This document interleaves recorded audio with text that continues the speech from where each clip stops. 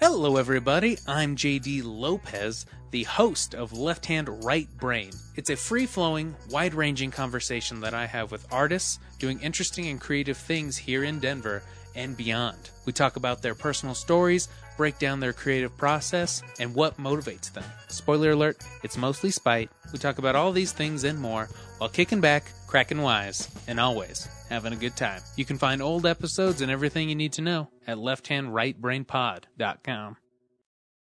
Hey everyone, thanks for listening to the show, but if you want to interact with the nerds, there are definitely ways to get in touch with us. You can subscribe to the Real Nerds podcast on iTunes, Spotify, and Stitcher Radio. Also, check out our website, realnerdspodcast.com, where there are lots of cool articles for you to read about movies and TV shows, and you can find previous episodes of the show. You can also follow us on our various social media accounts. Our Facebook page is Real Nerds Podcast, Twitter is @RealNerds, and Instagram is @RealNerds. You can also call and leave a voicemail at 720-6nerds5, and we'll play it on the show. And you can email us at realnerds@gmail.com. Thanks for listening. Have a nice day. Hi, this is Georges Genti, and you are listening to Real Nerds Podcasts.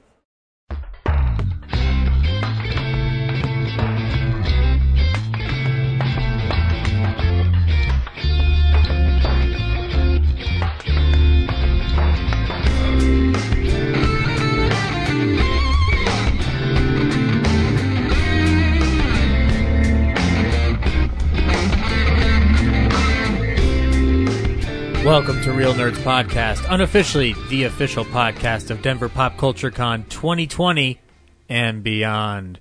I'm your host, Zach. That's right, Ryan's no longer here. I got rid of him, and I'll get rid of you too if you step out of line. This confession's being recorded, right? Don't! It's like that Key and Peele sketch. You can't get me. Oh, wait, you got me. Oh, yeah, I guess, yeah. I like it's like actually just reminded me of the end of Keanu, where they were just like he gets the handcuffs snapped on him, and he just goes, "All right, all that stuff I did." I'm your host, Zach Giesman. With me, as always, is not always, but Brad and Corinne. Welcome back, Corinne. Thank you. Right on. Yeah, thanks for filling in for Ryan. Yeah, exactly. Yeah, he was like, "Oh, I have to make an arrest. Can you show up?" And I'm like, "Sure." I have all this hard paperwork to fill out. It's going to take me hours. Yeah. Oh, my hand's so sore. Oh my God, the law, you guys. The law, so hard. I wish I were above the law. No. I gotta tell you guys a quick story. I told Zach this already before the show. I went to Buffalo Wild Wings this weekend. I was meeting a friend, hadn't seen her in like several months, so we're catching up, and we were watching the KU game. And so I'm looking over here to my right at my friend, and then we'd occasionally like look to my left, up at the screen. And at some point toward the end of the game, I'm looking at the TV screen, and I'm like, "Wait a minute, I recognize that kid. That's Kellen. And there's Ryan. What the hell?" And you were there? And you were there? And you and were I was there? like, "What the shit?" And so I yell at Ryan. I'm like, "Ryan, what are you doing here?" And he's like, "I texted you 30 minutes ago. You never checked your phone." I'm like, "I'm sorry. I'm talking to my friend." So it was kind of funny. Nice. I'm sure if he were here, he would have told you the story. Although not as great. And I'm like, "I'm sorry, Ryan. Tunnel vision is a real thing." So there I was at Buffalo Wild Wings with my son having a good time.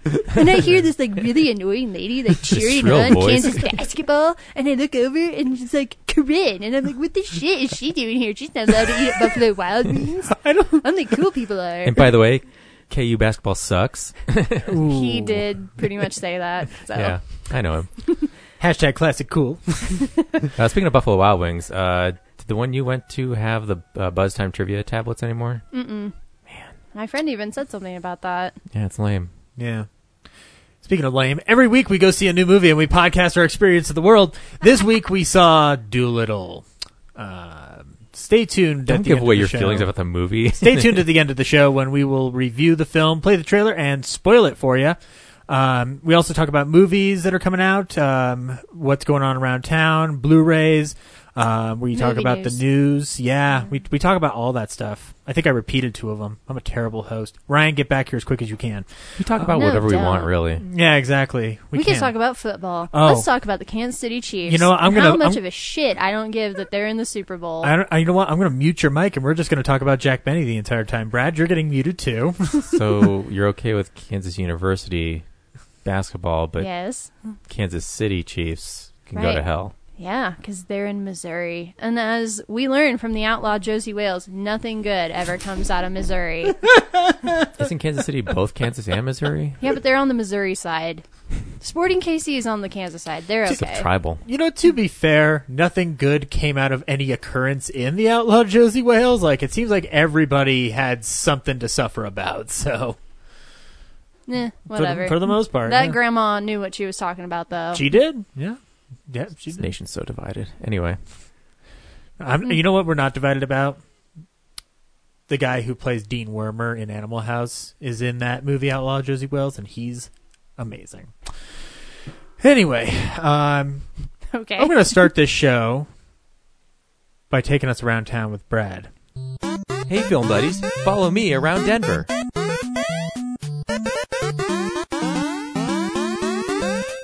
Brad, what's going on around town?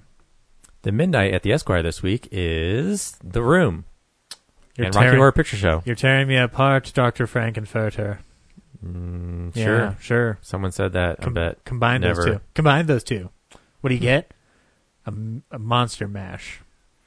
I was going to start muting his mic for him. You know what? You chose not to run the board. You don't have to comment on everything I say. That is true. What's playing the week after? I didn't check. Oh, okay. Right on. Anything So- else going on around town? Nope. Alrighty. It's pretty slow. It's I January, see there's guys. some trivia coming up that you're going to be participating in. Yeah. Are we inviting? Do people need to know about trivia? Because No. if I tell them on the podcast, that means they're going to compete against me. They're all going to try to be on I your mean, team. maybe. Well, Maybe they crowd your should be seat. aware in case you win, and then that way you can come back and rub your winnings in their faces. It's why Brad doesn't tell people when he's going to movies on the show, because then they'll sit next to him. That's fair. You never know And where then I'm they'll at. talk, and then you'll have to kick their ass. If you really want to know, tomorrow there's Marvel trivia at the Growler USA at 7. Nice. Is that Well, paid? then let's go. I'm going. Is that Okay. a paid one? No, it's free. I mean, you Okay. got to pay for food, just not be an asshole. Oh, If you're occupying their space, like at least buy a drink, but it's not okay. required to play. I can't guarantee any of those I feel like it's things. hard to justify participating in those ones where you have to pay to do it. Like you have to pay for your team. I was Right. confused why the Office one was a paid one, but the one that you went to at Growler. Oh, that one? That Yeah. was free. Oh, Like they're okay. free. And like Rock- you have to buy a drink either. Rockrest Like or the Rocksteady or whatever the hell it is. Rocksteady, I think we paid for. Yeah. Okay. That was and a then paid one. there was another one. That was the most expensive one, but I forget what venue that was at. Okay. I mean, if I'm going to pay to do trivia, I'll just sit at home and do it on my phone. I found well. There's a lot of like office There's very trivia quizzes out there. yeah. I mean, there's plenty to go around to. Well, part of it is like some of the more, I guess, established venues when someone comes in and is reserving the space for the quiz. Yeah. That means people who aren't already invested in that quiz are taking up valuable sales space. Gotcha. So Gotcha. having a monetary thing with it kind of says like, hey, no matter what, you're still getting money, even if not enough people show up for beers and food or whatever. Yeah, that sounds fair. So I mean, like I've gone to a scattered few, but I don't drink anymore, so I don't have any real reason to go there unless it's like with Brad or a friend or something Yeah. like that. and the Geeks Who Drink one, which is in February, like your $5 investment goes towards the final purse. So Right. Right. And that makes more sense. yeah. C'est la vie. They'll never do an old time radio quiz for me. So Tune in next week to find out how the nerds did at trivia.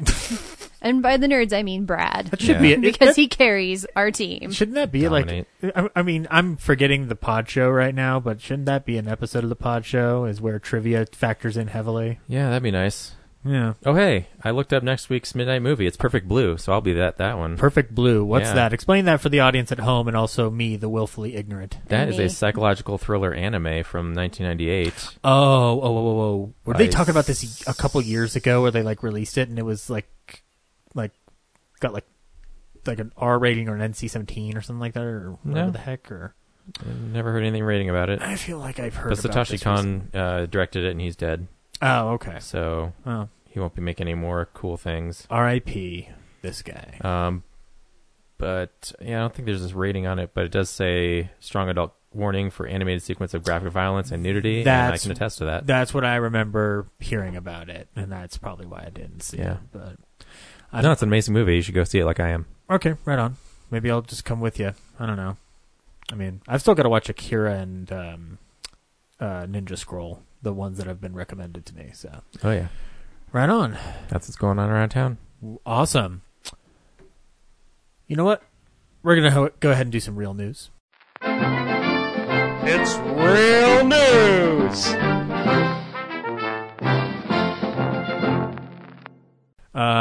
If Henry's listening in, I'm sure he's already watched the David Lynch short film on Netflix where David Lynch interrogates a monkey. I haven't watched it yet. I'll watch it next week and let you know what I think about it. That's news. No, I've got more. Don't worry. I just wanted to lead off with the weirdest thing imaginable. Here's something that's fun. The Good Place series finale is going to be playing in Alamo Drafthouse theaters across the country. So Corinne's going to be there, I'm sure. I don't know if I will be, because I'm one of those people that I like to make commentary. Like, when I'm watching it by myself, I'll, shout and be like, "What? What is happening?" Ah! Did a mad scientist trap you in a space station with two robots where you're forced to do that? No. Okay. But I just like to. I'm just a vocal person, I guess. But How long is the episode? Half hour or hour long? I think it might be an hour-long finale. The 90-minute series finale will bid goodbye okay. to the mind-bending, ethically challenging comedy series. Because I haven't been to a finale thing at the Draft House, but I feel like that's something they would excuse, because their movie parties are supposed to cheer and quote stuff, and there's a reason I don't watch TV shows with a lot of people. So well, if you do, why. if you are interested in it, and maybe if Ryan was going, and we could make like a Real Nerds thing of it, but I don't know. I asked him if he was going, he never told me. When does the series end? I think it's the 31st. The 31st? Okay. Something around there. I'd have to play extreme catch-up on that show if I did it. But if you are interested, it is going to be playing at the Sloan's Lake Draft House here in Denver. That, yeah. So any other locations outside of Denver, go to drafthouse.com/thegoodplace. You can find those locations there. Also, as interesting as it would be to see it in a theater with a bunch of people, I don't know if I can justify paying money to go see something I can just watch at home for free. At the same time. A real fan would do it. No. Don't do that. Don't do that. Don't do that. I'm just a poor fan, not a real one. That's my whole life is making I'm poor choices. I'm going to start using that as overpaying for things. I'm going to start using that as an excuse when I don't want to talk about Star Wars in a conversation. Tune in next week's to Poor Fan podcast. Dude, I should totally start that show where I'm just like, I don't really like. Are you poor though? Yeah, he's the one who doesn't There's have a job. really poor people out there. That's true. That's true. I'm not. Can't even go to movies. Yeah, that's true. Like slightly destitute cast. Poor with quotes around it. White privilege podcast. It's true. No. Then I walk off the show immediately. So a little awards news. The movie from last week, 1917, won the PGA Award. So it looks like it's on the front runner track for the Best Picture. If the awards mattered that much, I guess this would be big news. Does anybody remember David O. Russell? I know James does only when he thinks about Hateful Thoughts. I know who David O. Selznick is, but I don't know who the other guy is. He's my nemesis. I but know. James's nemesis is David O. Russell because he does not like American Hustle, amongst other things, I guess. I don't know if that's just the only movie that he finds egregious. But looks like O. Russell is going to be doing a new movie, and what's more, he's going to be reteaming with Christian Bale to do it. So that's pretty cool. Yeah, fun combination. They're going to start shooting the movie this year. Not a lot of details on it. So, yeah. Was that the end of the awards news? Because Parasite also won something. Best ensemble at the SAGs. Yeah, which is the first foreign film in 20 years to do it. I tend not to do too many awards stories because I don't feel like Brad likes hearing them. So Yeah, I don't. okay. Since Ryan's not here and James is not here, we could talk about Parasite in real detail. Oh my God, we are the only ones who can talk about Parasite and spoil the hell out of it. No, people online are listening. No, fuck it. We're gonna review. We're not reviewing Doolittle anymore. We're reviewing Parasite. There are people who are waiting for it to earn an Oscar to go see it. Like, that's their justification. Like, well, I'll watch subtitles if it has an award attached to it. Normally, I am totally in favor of this, but in this case, they should have watched this earlier. Well, they can skip over the part where we talk about it. Start skipping over now. And now. Moving on, though, Don't Breathe 2 has a new director. It's going to be Rodo Seguias, who co-wrote the first film with Fede Alvarez, and Stephen Lang will be returning as the blind man. So, yeah, that should be some fun shit. I don't know. Again, movies that aren't in production, just speculation. Oh, would you like one that, even though it's kind of a speculation at this point, I would be really excited about it? Better be good. National Treasure 3 might be happening with the Bad Boys for Life writers attached to it. I'm turning down his mic again. You know what? Stop it. Yeah, no, Bad Boys for Life, which has been blowing up the box office this week. The two writers have been attached to resurrect the Nicolas Cage adventure series. So Benjamin Gates is coming back, guys. He's going to steal something American-related. Maybe he's going to steal America's heart. I don't know. Maybe he'll steal an election. Oh, my God, if that was the plot... That'd be a ballsy move on Disney. The president of the United States. But he does that in the second one. I gotta kidnap the president of the United States. Yeah, but he's like, I gotta become the president of the United States. President Gates. Sorry, got out of character for a minute. I wonder if Jon Voight's coming back too. He's still alive, right? I think it's best if we just. It's like it's. Who was the mom in the second one? Helen Mirren. Oh my God. She could probably still be alive, but I mean, we were able to let Connery. She was just in the Fast and Furious movie this year. I know she's another mom in that too, but with Connery being out of the Indiana Jones series with just a photograph, I think we can do that with Jon Voight, and we'll be just fine. I think we'll be fine. We'll be fine. Disney is trying to stop some Etsy shops from selling Baby Yoda items, so yeah. That's pretty shitty. Yeah, that's not the only shitty thing they've done. We'll talk about it in a second here. I mean, it's their copyright. They're allowed to enforce it if they choose. It's bad PR to do it, but I mean, yeah, but it's just kind of like, come on, man. Like they're just making they can't be like charging $100. They're like for a multi-billion-dollar corporation, and they're going after little Etsy people. I mean, yeah, they're within their right to do it, but yeah, they're a bunch of dicks. Yeah, it just doesn't look good. But this isn't the first time they've done weird things in the name of their copyright. Like, it's whatever. Mm-hmm. Also, Baby Yoda's kind of become the unofficial mascot for internet piracy, so... Oh, yeah. Really? That's weird. That's going around on the internet right now. Have you seen Baby Jabba? Oh my gosh, I don't understand why people think Baby Jabba is cute. Wait. He's We talking so about ugly. We talking about the Stinky character from that Clone Wars movie? Well, or? I mean, basically, but it's like a fan art that somebody made of Jabba as a baby, but it does look like Stinky from the Clone Wars movie. Okay. People love babies. If you turn anything to a baby, they'll buy it. That's why I'm anti-baby. So gross. You know what I'm looking? It looks like a slug with plush eyes on it. I'm looking forward to Baby Brad in The Mandalorian season 2. Just Baby Brad rocking around, just being critical of everything. No. No one wants that. We gotta get a live reaction here. You don't shave. It's just your head on like. Oh God. In the last Baby Yoda news of the day, Baby Yoda is going to be coming to Build-A-Bear workshops up. So, yeah, you want to go to Build-A-Bear and do that, feel free to do it. There's Baby Jabba. Okay. Can I stop looking at it now? You can't see it. It's fine. I get it. It's so ugly. I get it. Please. I mean, it looks like belly fat that somebody put googly eyes on. Baby Muppets are cuter. I get it.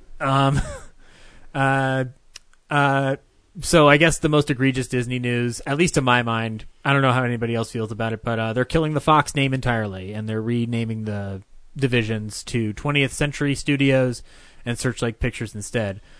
The only thing that prevents me from getting frustrated about it ultimately is that 20th Century Fox itself was created out of the merger of two other companies when it first was formed. So it was Fox Movietone, Fox Pictures, and 20th Century, and they just combined 20th Century Fox.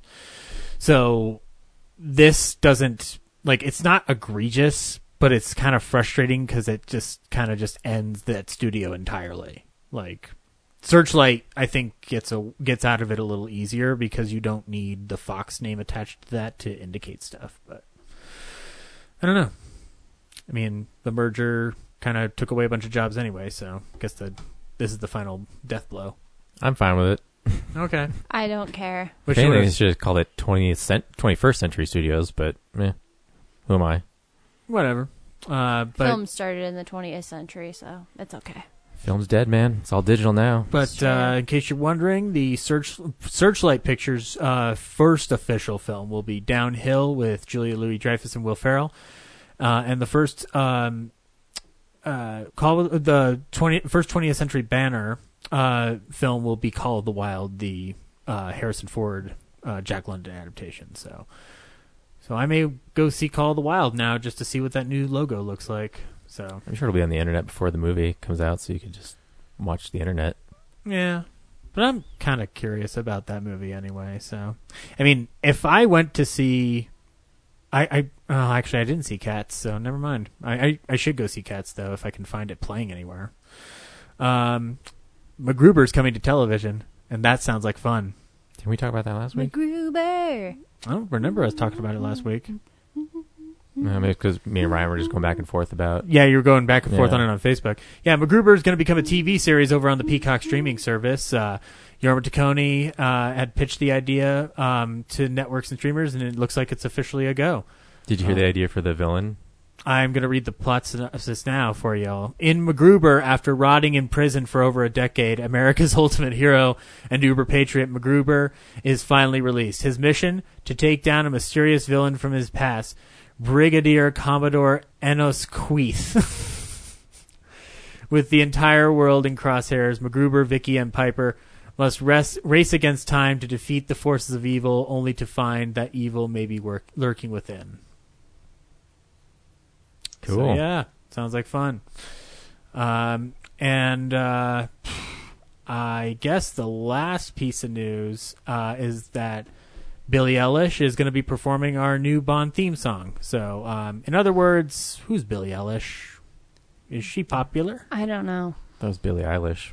Eilish? And she's working with Hans Zimmer. Again, that's why I asked the question, who is Billie Eilish? She has a popular song. I know that. Okay, cool. Right on. I guess one last piece of news: Mindhunter season 3 is being put on hold because I guess the cast has been released from their contracts. So I think Mindhunter's going bye-bye, and that makes me sad. And I haven't caught up on season 2 yet, so that sucks. I can't believe you skipped over the biggest news of the week. What is the biggest news of the week? That the Miyazaki movies and like almost all the Studio Ghibli movies are coming to Netflix. Really? Yep. Starting in February. Now 21 Studio Ghibli films are going to be released starting in February, going into March and April. Okay, so then my mom will now have her wish granted. She's been begging to watch all the Miyazaki movies, and I keep telling her, $20 a pop, Mom, on Amazon.com. Or you can just rent them from the library like I did. My mom's not going to the library. I'll go to the library, but... Her loss. But yeah, now I don't know if all of them are going to be on Netflix, but at least the majority of them will be. Yeah. And, I probably could pick up some for the library. I finally started going to the library again. And I got a card, and I guess there's no more late fees. For books, no. No, there's no late fees for movies over at my district either. So okay, well that depends on the district, but I know a lot of them don't do late fees for books. Okay, just because they don't want people to have to worry about checking out books. Yeah. Well, because, dude, I hadn't been into that library in a while, and I went into it. It's condensed. There's very little selection on the shelf. Most of what you're getting out of there is through prospector search, where you just, get titles from other libraries and mostly college campuses. So it sucks. But anyway, that's news. And it's true. You can't see Cats anywhere in the Denver metro area. Motherfucker. I mean, it's probably good for my wallet, But motherfucker, I did want to see what everybody was talking about. Shit. Oh, well. I'm sure in 2 months it'll be out on VOD. Yeah, that's true. That's true. But anyway, that was news. Hey, Blu-rays come out every week. We should probably talk about them right now. Nah. DVD releases and Blu-rays. Okay, fine. A little news from the peanut gallery over there. I'll allow it. Okay. I'll allow it. But watch yourself, McCoy. Zombieland Double Tap's coming out on 4K and Blu-ray. You can pick that up. I haven't seen it yet. Brad, did you see it? Did you like it? I saw it. Zombieland Double Tap? Yeah. Okay. It's all right. Right on. Something I did see that I liked. Jay and Silent Bob Reboot's coming out on Blu-ray. So It's all right. Yeah, it's fun. So, American Pie Bandcamp is finally getting a Blu-ray release. So I'm glad we were all clamoring for that. Pedro Almodovar's Pain and Glory, a Oscar nominee this year for Antonio Banderas, is coming out on Blu-ray. You can check that out. The Addams Family film from 2019 is coming out on Blu-ray. I haven't seen it yet, and I'm kind of curious. So it apparently made a lot of money. There's a Burt Reynolds film from Kino Lorber coming out called Semi-Tough. It's one I have not seen. I would love to check that out. Warner Archives is putting out Cimarron from 1960. You can check that out. Shout Select is putting out Sliding Doors with Gwyneth Paltrow. I've never heard of that at all. Sliding Doors? Sliding Doors, yeah. Wasn't that an Affleck one from the 90s? Let's see. Sounds like a band name. Is And now, introducing the Sliding Doors. That has Paltrow, John Hannah, John Lynch, Gene Triplehorn, and Virginia McKenna. You're thinking of Forces of Nature. I think you're thinking of Bounce, dude. Or Bounce. Yeah, you're thinking of Bounce. Whatever. Also, why were you thinking about Bounce?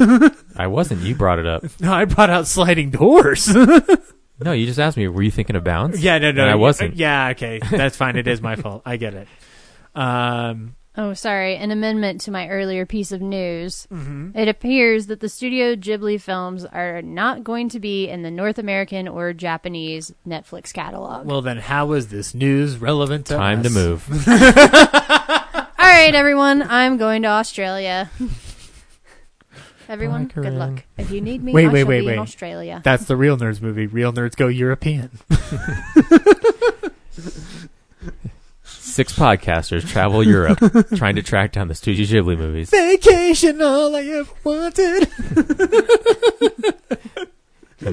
But they don't find the movies. They find each other. Because they got lost. They got lost. Zach died. James is in a German prison. Wow, dark ending. Kevin Costner movie called Dragonfly from 2002 is coming out on Blu-ray. I vaguely remember this one. It's Universal re-releasing it. And the Mindy Project, the complete series, is coming to Blu-ray. Anybody watch the Mindy Project? I actually saw some of that when I was home for the Christmas holidays with my parents have Hulu, and we were watching it.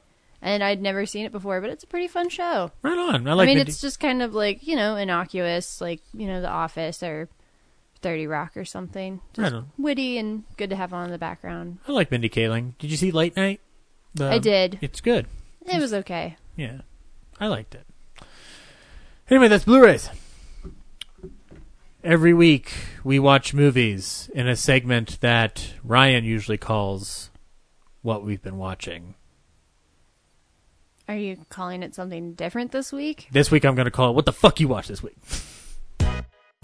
So, yeah, this is the stuff we've been watching. It's aggressive. Yeah, I know. Sorry. Got a little angry there. Corinne, what did you watch this week? So instead of going to see Dolittle, I instead saw a different new release. I went to see Makoto Shinkai's new movie, Weathering with You. Oh, okay. That was the Fathom event that I went to and paid $16 to go see it. Then as soon as I got out of the theater, found out they were doing other showings of the movie that were not Fathom events, so I could have gotten into them free with my Regal Unlimited, and I was really pissed. But the movie is great. I loved it. I really want to go see it again. Yeah, I saw a preview for it. Look good. The animation's beautiful. I saw it in the Japanese audio, so it had English subtitles, and I sat pretty close to the screen, so it was really like I was looking up at the action, then looking down, and so if I go see it with the English dub, I think I'll enjoy the experience better, but it's still a really, really good movie. Okay.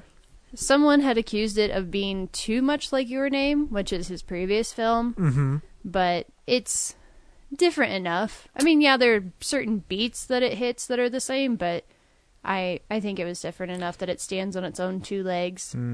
I've heard a lot about Your Name, but I haven't seen it yet. Oh, it's so good. I think I like Your Name better, but Weathering with You is still a really fucking good movie. Okay, right on. So not quite a sophomore slump then for this guy. Or... I don't. Well, Your Name wasn't even like his first movie. It was just his first never mind. Big movie. All right. He's done others. Okay, I should check them out. Nice. But yeah, it was Weathering with You. The premise is that this boy befriends a girl who's in Japan. They call them Sunshine Girls. And it's kind of just like a colloquial thing, but she's really a sunshine girl where if she prays, the sun starts shining. And Tokyo in the film is very much like present-day Seattle, basically, where it's like raining 24/7.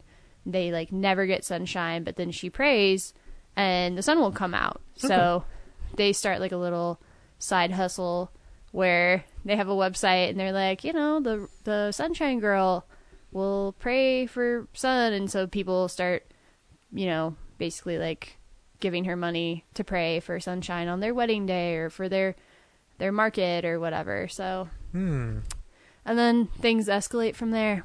That sounds interesting. How does Annie figure into this? Who? Annie. Oh, because the sun will come out tomorrow. She's not in it. I'm sorry. Oh. We'd like to thank you, Bradley Haig. That's fine. She's probably not the orphanage anymore. No. I'm pretty sure she got out of there in the 30s, Brad. Yeah. At the very least, aged out. They had to get rid of her. Sorry, Chris. So anyway, the ending is like really, really good. I don't want to spoil it, but they basically ask a question of, is it worth doing this at the cost of this? Like, is it worth... Like Saving Private Ryan? I guess. I don't know. But, it makes you ask the question, like, if you were in that situation, would you have made the same choice? And okay. It's handled in a very interesting way. And the one upside of going to the Fathom event is that they had a interview with the director afterward that they played. And so he was talking about how animating rain, like, it was super difficult. And, like, basically every shot of the movie has rain in it, and they had to hand draw all the raindrops.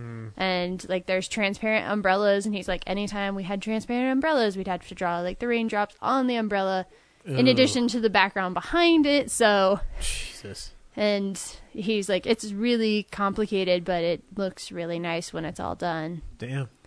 And it is definitely worth seeing on the big screen, because it is beautiful film. It's cool to see hand-drawn stuff still kicking around there then. Oh my gosh. Yeah.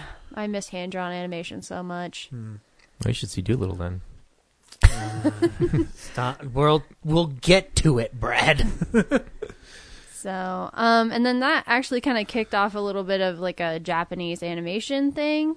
Because I was listening to some of the soundtrack for Weathering with You, and someone had mentioned in the comments, like, if you watch Weathering with You and A Silent Voice back to back, you'll get depression. And so I was like, well, time to go get some depression then. Free depression? Sign me up. Because I was like, A Silent Voice, that sounds familiar. Sure enough, it's been on my Netflix queue for like months, and I've never watched it. So I was like, oh, I should check this out. And yeah, that movie is really depressing, but it's a really, really well done movie. It's about this guy. He's in high school, but it kind of flashes back to when he was in elementary school, and he used to bully this girl who was deaf.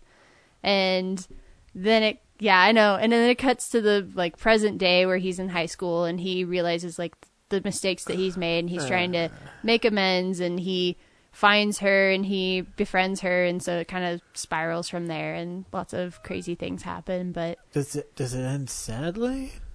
Because it's starting really sad. Sorta not. It's kind of a bittersweet ending. I mean, it's more of a happier ending, but it's not like a super happy ending. On a scale of stay in bed all day to hang yourself in the closet, how depressed did you get? Okay. Maybe like stay in bed all day. Okay. Stay in bed I mean, it all was day. like depressing, but not that bad. I don't know. It will. Your mileage will vary, I'm sure. I need to wait then before I watch that. Sounds interesting though. Yeah, it's a really good movie. Depressing and but interesting. Yeah. Yeah, they do tackle there are a lot of heavier themes of like suicide and mental health. Okay. And I mean, it's a good conversation to have, and it is kind of nice to see like how realistically it's portrayed. Of like they just feel like they're worthless and like their lives would be better off if they weren't around, and so. But yeah, it goes on a good note, but it's not like super happy. It's not like ta-da, like we vanquished the bad guy, all is well, hurrah hurrah. But it's just kind of like it's the small victories, you know. Nobody dancing to any old-timey jazz songs and finding your love from 60 years ago. No. Okay, then no. Yeah. Okay, I'll watch it at some point then. It sounds interesting. Yeah, A Silent Voice. It's on Netflix. It's another Japanese animation. And then speaking of more depressing movies and things about mental health, it could get worse than that. Ryan lent me Punch Drunk Love. Oh, okay. And I gotta say, sorry Ryan, I didn't really like it. Well, you can apologize to me too, I guess, because I like that movie. I'm sorry, Zach, I don't really like it. Why? I was just like... I don't care. It was so weird. Yeah, I was just like, what is happening? And then like crazy shit happens and you're just like, what? And it's both slow and fast at the same time. And I guess the biggest hurdle for me was like this whole romance between Adam Sandler's character and Emily Watson's character, and how she like finds him attractive and she wants to go out with him, and I'm like, why? He's kind of terrible. Yeah, he just admitted that's kind of the point. He just admitted to like beating up a bathroom, and you're like, I find this sexy. It's it's weird. Like, and I don't know how valid this comparison is, but it feels like it's the smarter version of what Anger Management did, where you've got a guy who's off the rails, cannot control his anger, but with Punch Drunk Love, it's a character-driven insular affair, and I'd have to rewatch it because I haven't seen it in a while, but I would wonder how some elements of it still hold up. But the last time I saw it, I still liked it. I mean, at least he's never violent toward her, because obviously that would just be like, nope, bye. Oh yeah. No. He just seems like such a like he needs help. Yeah. Like he has no outlet. That's the character's, but that's one of the character's problems. Like, but that's how the script is written. So. Right. And then he asks the one guy, he's like, hey, do you have the name of a psychiatrist I can go see? And then of course, later in the movie, everybody's like, did you ask so-and-so for the name of a psychiatrist? He's like, no, that wasn't me. You're lying. You're making that up. And he just kind of treats everybody horribly, except for her. Yep. And yeah, I'm sorry. It's hard to root for people like that. I mean, obviously I want him to get help, but the way he's trying to get help doesn't seem like it's going to be very good long term. I would, I would never try to ask somebody to watch a movie again that they didn't like the first time, but it might be one that you might want to sit with and then kind of maybe go back to it. I don't know, but I mean, it's a interesting movie to my mind because it's the middle point before Paul Thomas Anderson, the guy who did it, goes from one mode of filmmaking to not a whole different mode, but just it's a different shift in focus and becomes a little bit more unfiltered. And Punch Drunk Love sometimes feels like it's the midpoint where you get to see both of those at play because it's not as it's not as accessible as Boogie Nights is. I mean, Magnolia is not inaccessible, but it is a challenge. And then Punch Drunk Love is... I don't think I've ever seen any of his other films, so that might also be a detriment to me. I don't know if I'd recommend Boogie Nights. Maybe Magnolia. I recommend There Will Be Blood because I think it's great. The Masters, certainly very interesting and one of the more... It's a film I keep going back to. I think you'd like it. Phantom Thread might be the one you like the most out of any of them. Phantom Thread's really good. The one with Daniel Day-Lewis. Yeah. That's his final... It's kind of like a Daphne du Maurier novel. Okay. Or like I've seen the previews for it, and I was like, maybe I'd see that, but... I think you'd be very interested in it. Even if you didn't love it, you'd get like a full spectrum of British behavior. Yeah, because that's what I lack in my life. It's about a guy who makes dresses and falls in love, but he's incapable of loving anything other than his craft. And then it becomes something interesting and Rebecca-ish. Okay. Rebecca-ish, not Rebecca, right, but Rebecca-ish. I get it. So I'll check it out one of these days. But yeah, maybe on second watch I would like it better, but I think it was one of those movies that just kind of, like, the plot snowballs, but it's so slow starting out that by the time things happened, I was like, what? Yeah. What is that? But there's just, like, guys are just beating him up, and I'm like, okay, this is weird. I'm sorry. But, no, I mean, like, the performances are great, and I actually really like the music in it. Like, the kind of different vibes it was throwing off of, like, kind of the classic Hollywood and the kind of more jazz and, you know, kind of more your typical, like, old school romance movies. And have you seen Punch Drunk Love, Brad? Not since it came out. Okay. So, I don't remember anyway, much of it. Ryan's got the Criterion version if you want to rewatch it. Also, if you didn't like this movie, I don't recommend Uncut Gems. Okay, then. Because if you didn't like him in that, like his character in that in Punch Drunk Love, you're really not going to like Uncut Gems. I did not see Uncut Gems, so I won't worry about it then. Cool. I also watched North and South, which I think I've talked about on here before. I was watching it with a friend who hadn't seen it yet. We only got halfway through, but it's a BBC miniseries based on the Elizabeth Gaskell novel. Set in, you know, England in the 1850s, and this girl from the south of England moves to this northern industrial town, and her family are trying to figure out, like, how they fit in this new place, and, like, there's all this industrial crap that goes down, and so it's a really well-made miniseries, and nice. It stars some people you'd probably recognize. The biggest name is Richard Armitage, who's best known as Thorin Oakenshield. I will follow Thorin Oakenshield into any battle, even if it's north and south. So yeah, it's really a like 4-hour miniseries. So I always recommend watching it in one sitting, but we only got through half of it. I'm of the opinion that when you watch any trilogy of Lord of the Rings, you need to be sitting through the entire thing, extended or not. So if I can get 4 hours of Richard Armitage without necessarily having to watch all the Hobbit movies again, I'll do it. Yeah. And he's good in it. Is it on Prime? Everyone's good in it. It's on Netflix, actually, but we watched it on DVD. Okay, right on. Cool. And then I'll talk about my TV shows real fast. Perfect Harmony is still pretty good. Superstore is good. And then the big one is The Good Place. It's the final season, final couple of episodes. I feel like they really are starting to wrap up, and excited to see what they do in the finale. I'm excited to see what Ted Danson does next on TV. He Me keeps too. hopping from show to show. He's been on a lot of, like, Cigna commercials lately, so hopefully he gets, like, another good gig here pretty soon. Ah, right on. Because I want to see him do stuff that isn't just commercials. I would love to see him be in movies. I don't think we're going to get that. And then I do have an announcement. I'm sorry Ryan's not here for it because I know he'd give me a bunch of shit, but I've decided that I'm going to give up on the Blacklist for now. Wow. So close to the end, too. I know.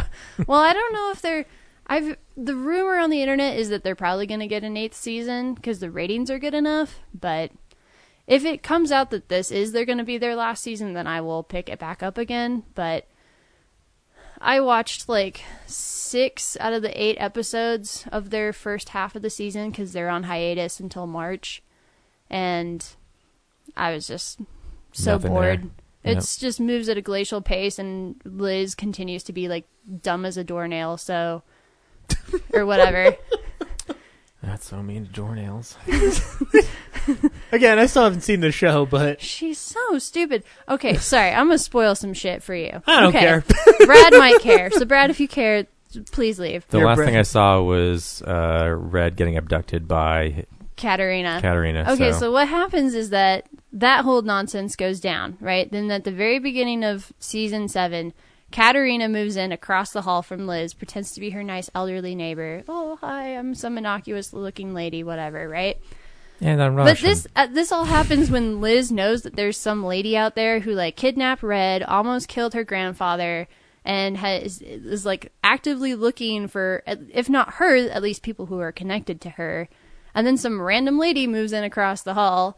Liz does not give any shits. She actually asks the lady, "Hey, can you please watch my daughter while I'm off doing crime shit?" And the lady's like, "Sure, of course." And then at the end of the season, I guess, Katarina's like, "Yes, I am your mother." And Liz is like, "I guess a part of me always knew." And I'm like, fucking bullshit you did. That's just your get out of jail free card of like, "I guess I always knew and I wasn't totally stupid." Fucking hell. I hate that show so much. Like, the love and hate were like equal, and now it's more hate. So I'm like, nope. I'm done. This is your Game of Thrones or more. Well, I stuck out to the end with Game of Thrones, at least.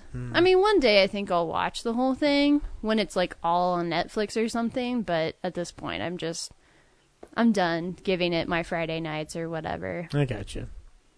So stupid. Anyway, so I just wanted everybody to know that The Blacklist is terrible, and don't ever watch it. You'll get, like, brain cancer trying to do all these stupid mental gymnastics that are required. I do hope this is the end of the Blacklist conversations, only because we can have a concluding, like, quadrilogy of the discussions that we've had about the Blacklist. Oh, no, I'm going to finish it. Oh, So, okay. I mean, Yeah, maybe I'm I'll tired do of being like jerked around. But maybe I'll be like Brad and I'll just wait till the whole season's on Netflix. Yeah. But at Like, least like for now, I don't keep up with it like Yeah. week to week. It's something I definitely like, okay, here's something I'm going to spend a weekend on and just get it out of the way. And like Uh-huh. I said, if they do announce that season 7 will be the last, then I will just watch it to the end. Okay. But oh well, Yeah, they can keep dragging it out, but I feel like they need to wrap they've it exhausted every little thread that Well- like they've really drawn it out. Will the final twist be that Red was actually blue the entire time? up. If only. I mean, honestly, that would be more exciting than what they're actually doing. So who cares? It turns out Liz was Red Reddington the whole time. Oh my god, if they pull off face masks on this show? Do they Yeah. pull off face masks? If only they did. Like a That's- Mission Impossible kind of thing? That's how it's going to end. That's how they're going to get out of everything. It's going to pull back and it'll be a snow globe, and we'll find out that it was all in Liz's like dream while she was in a coma. It's a movie. It's a movie I'd need to rewatch, even though I don't have any desire to rewatch it. But it turns out to be like a fucking Kaiser Soze situation. Like, oh god. Anyway, that's all I've been watching, Cool. which is a lot. Brad. Yeah, I watched a lot too. Whoa. And now I'm keeping track of those things on Letterboxd. So I'll start with the first so one. am I. I watched Kiss the Girls, which is another Alex Cross movie with Morgan Freeman. Yeah. But this one, Ashley Judd is his co-star. Yeah. And my note is, seems like each of these Alex Cross movies boils down to, the killer is someone very close to Alex Cross. And he only figures... he's only able to figure out who done it by someone escaping their own peril. Yeah. Yep. So, not sure how great of a detective he really is. You saw Along Came a Spider last week, right? Or I think was so. it? Okay, right on. So you've only got like what, one more, which would be the Tyler Perry one? Yeah, I don't think I'm going to get to that one. Okay, so you won't complete the trilogy. Is that a trilogy? Oh no. Yeah, I thought there were 3 Morgan Freeman ones, but No. Double Jeopardy also feels like, but that's Tommy Lee Jones. Nah, so- that's a completely yeah. different situation. It's not related They to all a feel the same. novel, I don't think. Let's see. But that's got Ashley Judd in it too. I also watched the beginning of The Crying Game. and got really bored. So, Brad, I'm going to 2 explain stars. something to you about the Crying Game. You got to keep going with the Crying Game. Well, At I least feel like you're I already honest. know the ending thanks to pop culture. Yeah, but that's not an excuse. Also, that I'm just like, if anyone was fooled that person was a lady well, that's from the get go, I wasn't. is the movie on? It's on Netflix, right? Yeah, that's how I watched it. I want to watch it again, but I that ending can't work that well today. I can't imagine it does. I was mostly just bored after Forrest Whitaker and that other guy are just talking to each other, and the one guy is supposed to be an IRA, like Yeah, terrorist, yeah. and they just kind of bond, and I don't know. It's just such a weird tone that like this guy's life is in danger, and they're just having fun about it. It's just a weird movie, man. Yeah, and then after Forrest Whitaker dies anyway because he runs in front of a truck, escaping, and that's James's mom. That's in the very beginning of the movie, so I'm not spoiling it for you. She is not watching The Crying Game. Yeah. Regardless if I have problems trying to rewatch it nowadays, Carol was never going to see it, period. I can guarantee that. But yeah, then he goes and falls in love with Forrest Whitaker's girlfriend for the rest of the movie, and at some point I just passed out and I didn't care to like pick it up again. Okay. Yeah. At least you're being honest. Yeah, I mean, I'm sure it's a classic artful movie, but it just for me it didn't. I was like, okay, this isn't as notable as I remember as told. I just like the way you delivered. Like I watched The Crying Game, but I fell asleep halfway through and didn't finish it. Like, Yeah, that's a good setup. I mean, for to what be we fair, just- that's a lot of movies for me. no, it's I don't always talk about them. Yeah, that's true. But The Crying Game in particular is just like, okay, you understand. Yeah. But anyway. And then I picked up Dolomite Is My Name finally. Oh, right on. Did you like it? That was a lot of fun. And actually, I just really want to watch Dolomite now. It's on Prime. Okay, well, I don't have Prime, so I might just get the Vinegar Syndrome Blu-ray. I mean, I can give you my Prime account. You can watch it. Okay. Yeah. If you don't want to pay Vinegar a ton of money or whatever. I don't know. I like Vinegar. They did Tammy and the T-Rex. That's true. Ooh. So, Stay tuned. but yeah, Dolomite Is My Name was a lot of fun. Although it felt a little like a little shallow, I guess. It didn't really nothing seemed very hard about the production to me. I mean, yeah, they had to plug into like a neighboring building for power, and but it always seemed like he just went to his producers and like, hey, can I have more money? And they're like, oh, okay, you can have more money. Well, it's exemplified by the scene where he's begging them to keep kicking in more, and he's giving away more of the rights to It's like his no one's about to albums. break his knees about it, you know? No, but I appreciate that because I don't necessarily need that element in every movie where money's being loaned. Like the reality is that if Rudy's movie fails, he loses everything anyway. So it's like the metaphoric equivalent of breaking someone's knees or taking away Yeah, their I'm life. s- So But still, like, the movie, I never felt like the production really felt like it was in jeopardy. Like it was ever really going to fall apart. Because first of all, you already know that it's not going to because we know the movie got made. But so there was never like, it was kind of like I was just waiting it to get to the end. even if that were the case, I think ultimately the crux isn't it. Feels like, I mean, the production could go wrong, and there's points where it shows those seams. The bigger one is just like, it's more like, is anybody going to even see the movie? That's the bigger tension there. Yeah. I mean, I understand what you're saying.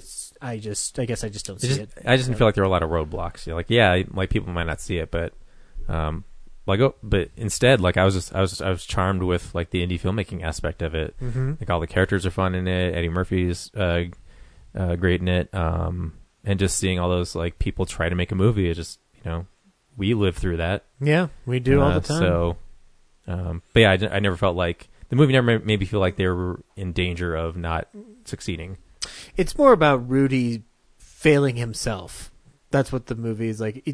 Well, part of it, but then he accumulates all these people around him that grow to love him enough that he doesn't want to fail them either.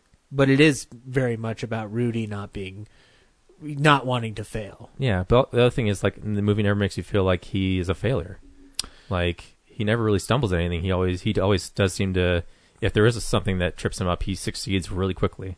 remedying that. So I think ultimately he has a lot of inner doubt. There's one of my favorite scenes in that movie is the day before he's about to start shooting, and he's just yelling at the people who doubted him. And so it's not necessarily an external; it's more of an internal situation for him. It's one of the reasons why I think Eddie Murphy's brilliant in the movie, because he's dealing with inner conflict and not so much a plot-driven scenario. But I understand. I mean, don't get me wrong; I totally get what you're saying. But and then I watched Knives Out again, and that movie, like, I enjoy something else different each time I see it. How many times have you seen it now? 3. Okay, right on. But one of those was the director's commentary over it. Oh, okay. So I originally saw it at the film festival, and then I had to wait, months later to watch it. And I did that with the commentary. Mm-hmm. So this last time I just watched the movie as itself again, and with some of the commentary in the back of my mind, and just like, oh, there's another thing to notice. It's cool. Mm-hmm. I'm glad you've come around on that movie. Yeah, I mean, it could have easily been my 10 spot on the Film Explosion. So I wish you would have. Then that way I wouldn't have been sweeping everybody. And then I watched Star Wars again, but in IMAX. Oh. And I'm probably going to stop doing that just because I find it just bums me out. Stop more watching and more. Star Wars? Yeah, like it was cool in IMAX, like it was all big and everything. Well, every other time I saw it like from the back of the room. So, like, I firmly believe that where you sit in the theater drastically affects your appreciation of a film. Oh, absolutely, yeah. So, like, in 4DX, like, Ryan had a blast, but I was just like, where's all the stuff, I think Star Wars 9 is treating you badly right now. Yeah. I don't know. I saw it in the IMAX, too, and I think it is a pretty fun IMAX movie. Yeah. I mean, it's still a fun movie. It's just, the other half is I watched The Force Awakens again. And I just, here's this movie with, like, it asks all these questions and promises all these things. And Rise of Skywalker just is like, feels like, hey, forget all that. Let's just get out of here before we upset anyone. Everything's fun. Yeah. And not to mention, I read a Twitter thread of all these Reylo fangirls just being like, Ben Solo shouldn't have died. And I'm like, Force Awakens, he blew up like 3 planets. Like, that guy deserves to die. He joined the space alt-right. You don't come back from that, man. It slashed Max von Sydow in half. Yeah, that was my biggest problem. You don't kill Max von Sydow. You just don't fucking do it. Yeah, just like, and he was born into royalty and was like, fuck that, I'm going to turn into a bad guy. Yeah. Was a spoiled little brat. Anyway. So, a side note, though, How many times have you seen it now? Rise of Skywalker? Yeah. 3. Okay. Yeah. Side note, though, next time IMAX does like an advertising campaign for just their format, they should use a quote from you saying it was big and everything. Bradley Egg. IMAX, accurate. It was big. But that's only true at the Colorado Center IMAX one. Everything else is half IMAX. Yeah. Oh, I did find out, though, that Denver Nature and Science IMAX, which is a true IMAX. Oh, yeah, that's a true IMAX. Is still Ford v Ferrari. Is still showing Apollo 11, too. Yeah. That would be a good double feature. I would see Ford v Ferrari again before I saw Apollo 11 again. What you would do is you go see Apollo 11 first, and then you see the... I saw Apollo 11 in IMAX already. I know, but you do it again, and then you see Ford v Ferrari in IMAX. I didn't see Ford v Ferrari in IMAX yet. Oh, you haven't? Oh, okay, then never mind. I get what you... Did you see it in IMAX? No. I wish I had gone to RPX. And with my for Regal Unlimited account, it will be free. Oh, yeah, sure. Did you get it yet? Wait, no. Ford v Ferrari at the museum, so that would not be Regal. Nuts. Yeah. Still be paying. Where was I? Oh, yeah, Star Wars. Yeah, just Rise of Skywalker is more disappointing the more I watch it and think about it. Okay. I think, as we maybe discussed on the Film Explosion or before Film Explosion, I think James and I were talking about it before, that The Last Jedi is going to age better. That, like, 10 years from now, this is the prediction, 10 years from now, we're going to look back on The Last Jedi the way we look back on Empire Strikes Back. Mm-hmm. And we're going to look back on The Rise of Skywalker the way we look at Return of the Jedi, where it's like, it's okay. Yeah, I said that when Last Jedi came out and people were complaining. I was like, Empire was not appreciated when it came out. People were like, this is dark, this sucks. And then after time, they realized how smart it actually is and like why that's important. Yep. Let's have a dark second act. It's almost as if people don't bother to actually look into the history of the thing they're a fan of. Anyway. But I also admit, like, Last Jedi has goofy stuff that I don't like, but it's not a dumpster fire. It's not a perfect movie. Yeah. But I think it has stuff that people just can't accept. Yeah, I appreciate that it moves on. Internet fanboys. It tries to grow beyond, what we expect Star Wars to be, which after 8 movies, it has to, if they do another trilogy, it's got to be something different. I can't watch Good versus Evil for a third time. What about Evil versus Good? Anyway, the other thing I watched... I do want to say, the whole... Because one of the things that they brought up in the Nostalgia Critic review was, where was The Rise of Skywalker supposed to go? And I'm going to address that in one of my forthcoming iterations of the Rise of Skywalker review on the website. Yeah. I mean, I was reading some stuff of what Trevorrow's pitch was going to be, and I don't know. I'll tell you where it could have gone. Explain more of Finn's backstory. Yeah. Could do that. Who else? I'm going to rewrite this fucking We did. movie. Poe Dameron was supposed to die in the first one, so he already got more than he was supposed to, so I'm fine with that. Yeah. We're going to take up too much time if I think about it. I think I only wish the editing were a little bit more smooth. And then I watched all the Tremors movies. Good for you. I'm proud of you. I wouldn't be. Oh, the Tremors movies How many are fun. are there? There are 7. Yeah. No, there are 6 because one is not numbered. Yeah. Yeah. So the original Tremors feels like a movie. Mm-hmm. It's okay. It's a fun monster movie. Yeah. And then the second one through the rest of them feel like Sci-Fi Channel TV movies. Which I wouldn't be surprised if a couple of them are. But they actually get better by the end because digital creature technology improves as you go along. So Tremors is the story of these residents of Perfection, Nevada, who are trying to just... There's two characters. One of them's Kevin Bacon. They take odd jobs in the community until these things called graboids, which are these worms that can sense vibrations in the earth, and they hunt their prey just because you're walking around. Pop up from underneath, yep. Snatch you. They're called graboids because they pop up, snatch you, grab you in. Yep. Take you down. And so, those two guys figure out how to stop them, and then the second movie, they evolve. And now they're screechers. Or screamers? Yeah, screamers. Yeah. So now they're bipedal and run around on land, but they're blind and... Actually, let me double check. What's the other thing? I have only seen the first 2 Tremors, Deaf? and I haven't seen them in a while. I'm going to explain it to you. Mute? Yeah. Huh? Deaf? Are they deaf? No, they're just worms. No, they're blind and they're attracted to something else. I forget what it is. I think they're maybe heat sensitive. Anyway, so then the third one is where it starts to get really silly. Yeah, they are screamers. Yeah, sorry. Yeah. The third one, they can fly. And they fly because they shoot fire out their ass. And they're called ass blasters now. So they're terrorizing people by flying around and shooting fire. Sounds like something out of Harry Potter.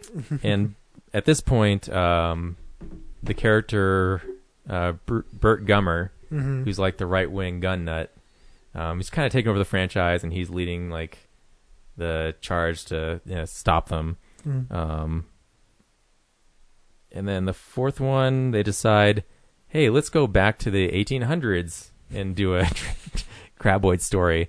So now, the graboids are smaller worms, but it's still everyone in the first movie was very clueless about them being here, but now Burt Gummer's ancestor, who originally met them, never passed it. This seems like a big event to pass down through your lineage. So it's weird that character in the future is clueless about these, considering his great-grandfather dealt with them and his great-grandfather doesn't like guns, and he's very erudite, so he's constantly learning from everybody. And there's a weird thing that part of the stuff he moves to perfection with, he has a bicycle that's clearly a modern bicycle. Their budget wouldn't allow for them to make a more 1800s-y bicycle, or maybe a penny farthing.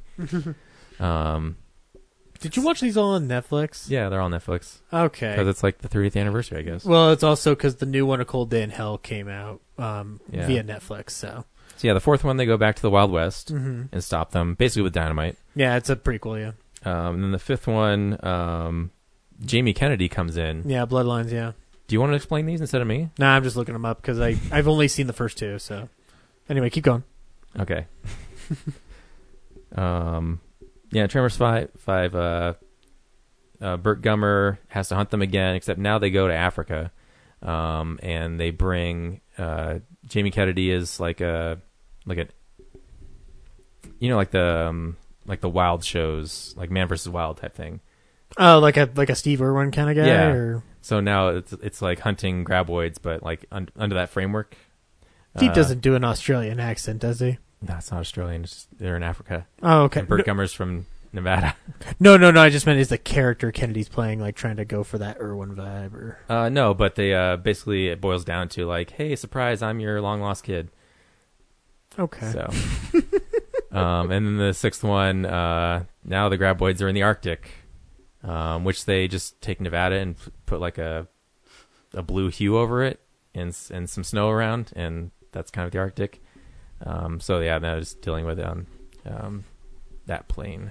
Right on. Yeah, and Burt, apparently 3 movies ago when he got eaten by one of the graboids and escaped, he was actually infected with a graboid strain of virus type thing, and now it's starting to like really infect his brain, and he's kind of out of commission, so Jamie Kennedy has to take care of everything.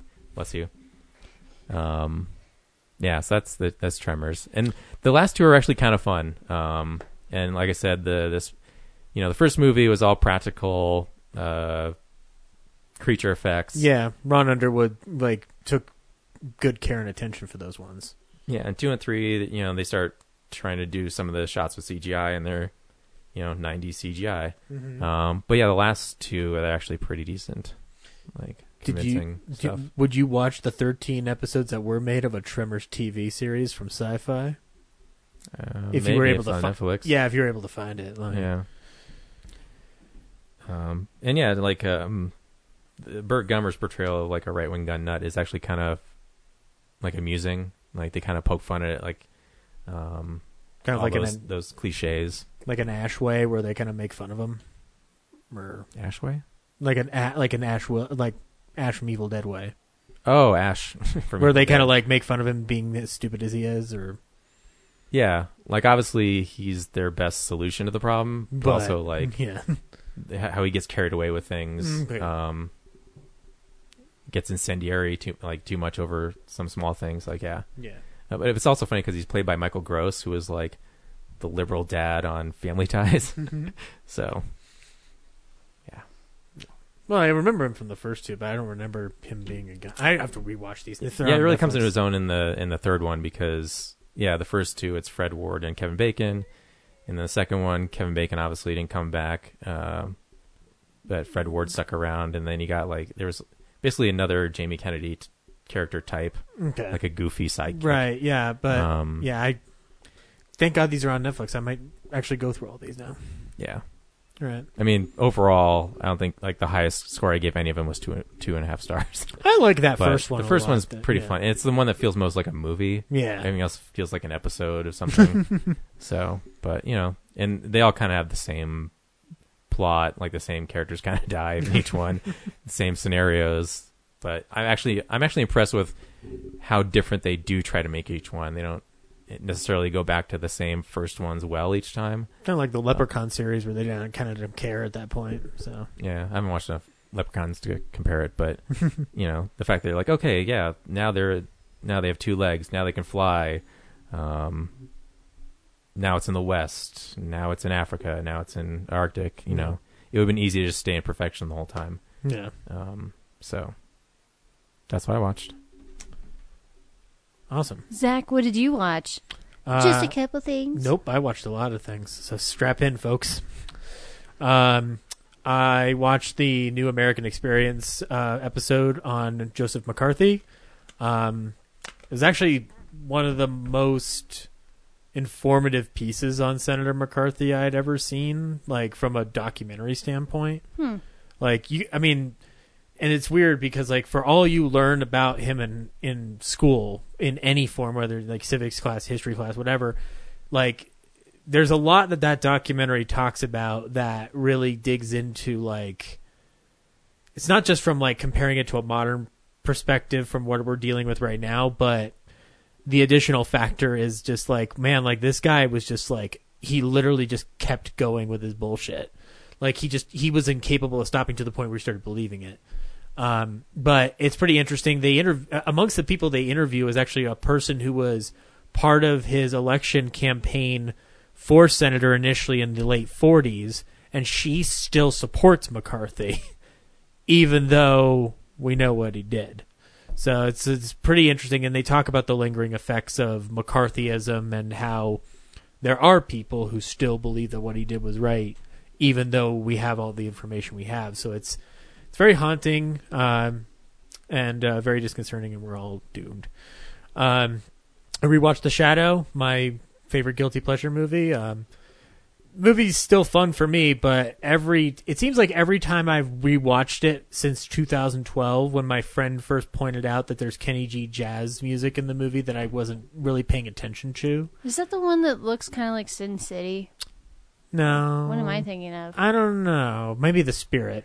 Oh, maybe that's what it is. The Shadow's with Alec Baldwin and Penelope Ann Miller and Tim Curry, and it's an adaptation of the radio and detective magazine character, The Shadow. Because they wouldn't let Alec Baldwin be Batman.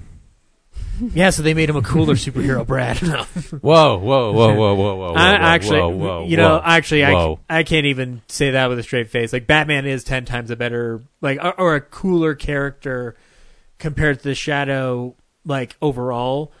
I think The Shadow's got interesting stories on radio and in detective magazines, but nobody's ever been able to do him on film properly.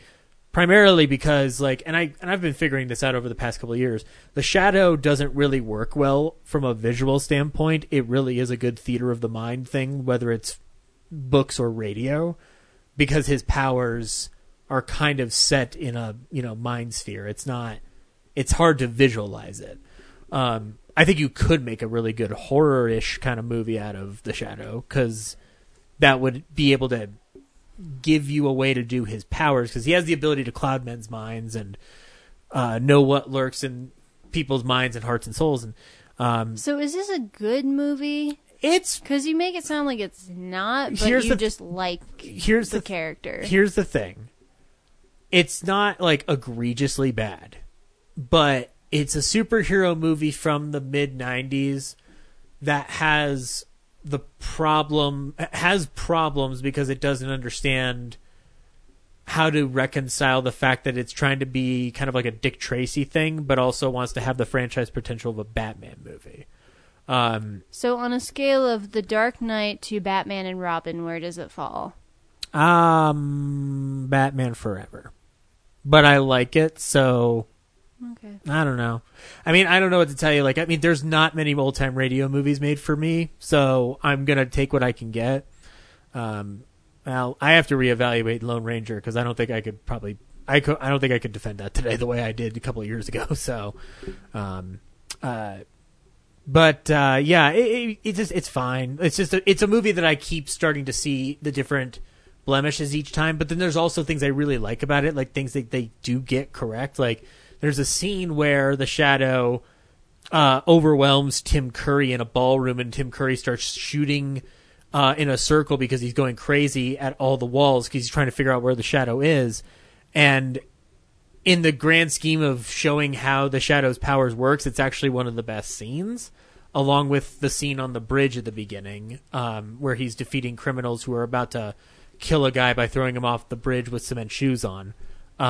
But yeah, there's also just a lot of issues, and there's also logic issues and consistency issues. But I have fun with it. Like, plot holes in a movie. Yeah, I know. It's as if nothing's heard of perfect. Those before. So yeah, that's whatever. I mean, my number one of last year's got plot holes, and I don't care. So yeah, it's The Shadow, and the Scream Factory or the Shout Factory edition that they put out is a great transfer. So I dig that they treated a movie that it has a cult following, but like, I mean, I'm glad that they gave it some attention. I rewatched Frankenstein Meets the Wolfman. The only thing I wanted to bring up about it, because I rewatched it last year during the live show, but there's a stunt near the end of the movie that I really want to find a clip of it on YouTube to show people, but the stunt work doesn't get appreciated in monster movies enough. I don't feel like people talk about it as much compared to the people who perform those stunts. But so it's Frankenstein's monster and the Wolfman are fighting in the lab in the climax of the movie. The Wolfman gets on top of a piece of lab equipment that's, I want to say, about the height up to these lights above us. I know people can't see it. But the Wolfman's on top of it. Frankenstein's monster just pulls that equipment out. That equipment flies out because it's obviously cardboard or whatnot. That stuntman is holding on top of it for a solid 5 seconds and then just flies with it. And I mean, I wish there was a commentary where somebody could like tell me a behind the scenes story about that moment, because it's one of the best stunt moments I've seen in a monster movie in a while. And I've seen this movie before, but it's something I've just never noticed until this last viewing. So it was CGI. Oh, fuck you. It makes me want to. There's a matte painting background. Yeah, rear screen projection. Oh, I'm sure it was. Yeah, Hitchcock directed it. He's really good with rear projection. But I want to go back after I've finished up rewatching the collection, and then go back again and start just noticing the stunt work on, at the very least, mostly the Frankenstein and Wolfman movies. Like a Dracula movie's not going to have a lot of good stunts.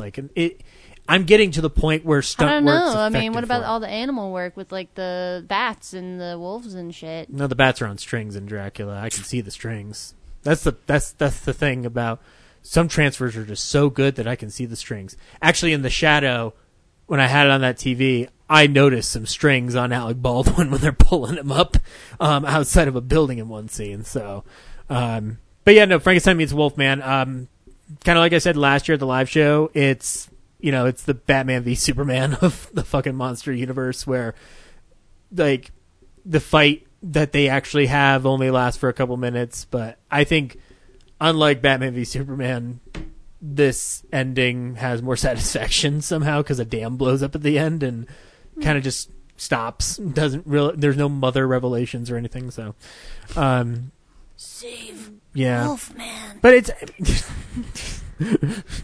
Wolfman's my mother's name. It's also the one where Bela Lugosi plays the monster and kind of creates that look and feel of the monster that we always tend to replicate with the stretched out arms and the blind walking, because that's not a Karloff thing. Yeah, I mean, it's never been my favorite from the moment I was a kid. Like, it's kind of just the one that I would watch if I didn't have any of the other ones to watch. So I saw Suburbicon for the first time. Is that the one with Matt Damon and Ben Affleck? Nope, Matt Damon and Julianne Moore and Oscar Isaacs. This is a movie directed by George Clooney. Oh, George Clooney.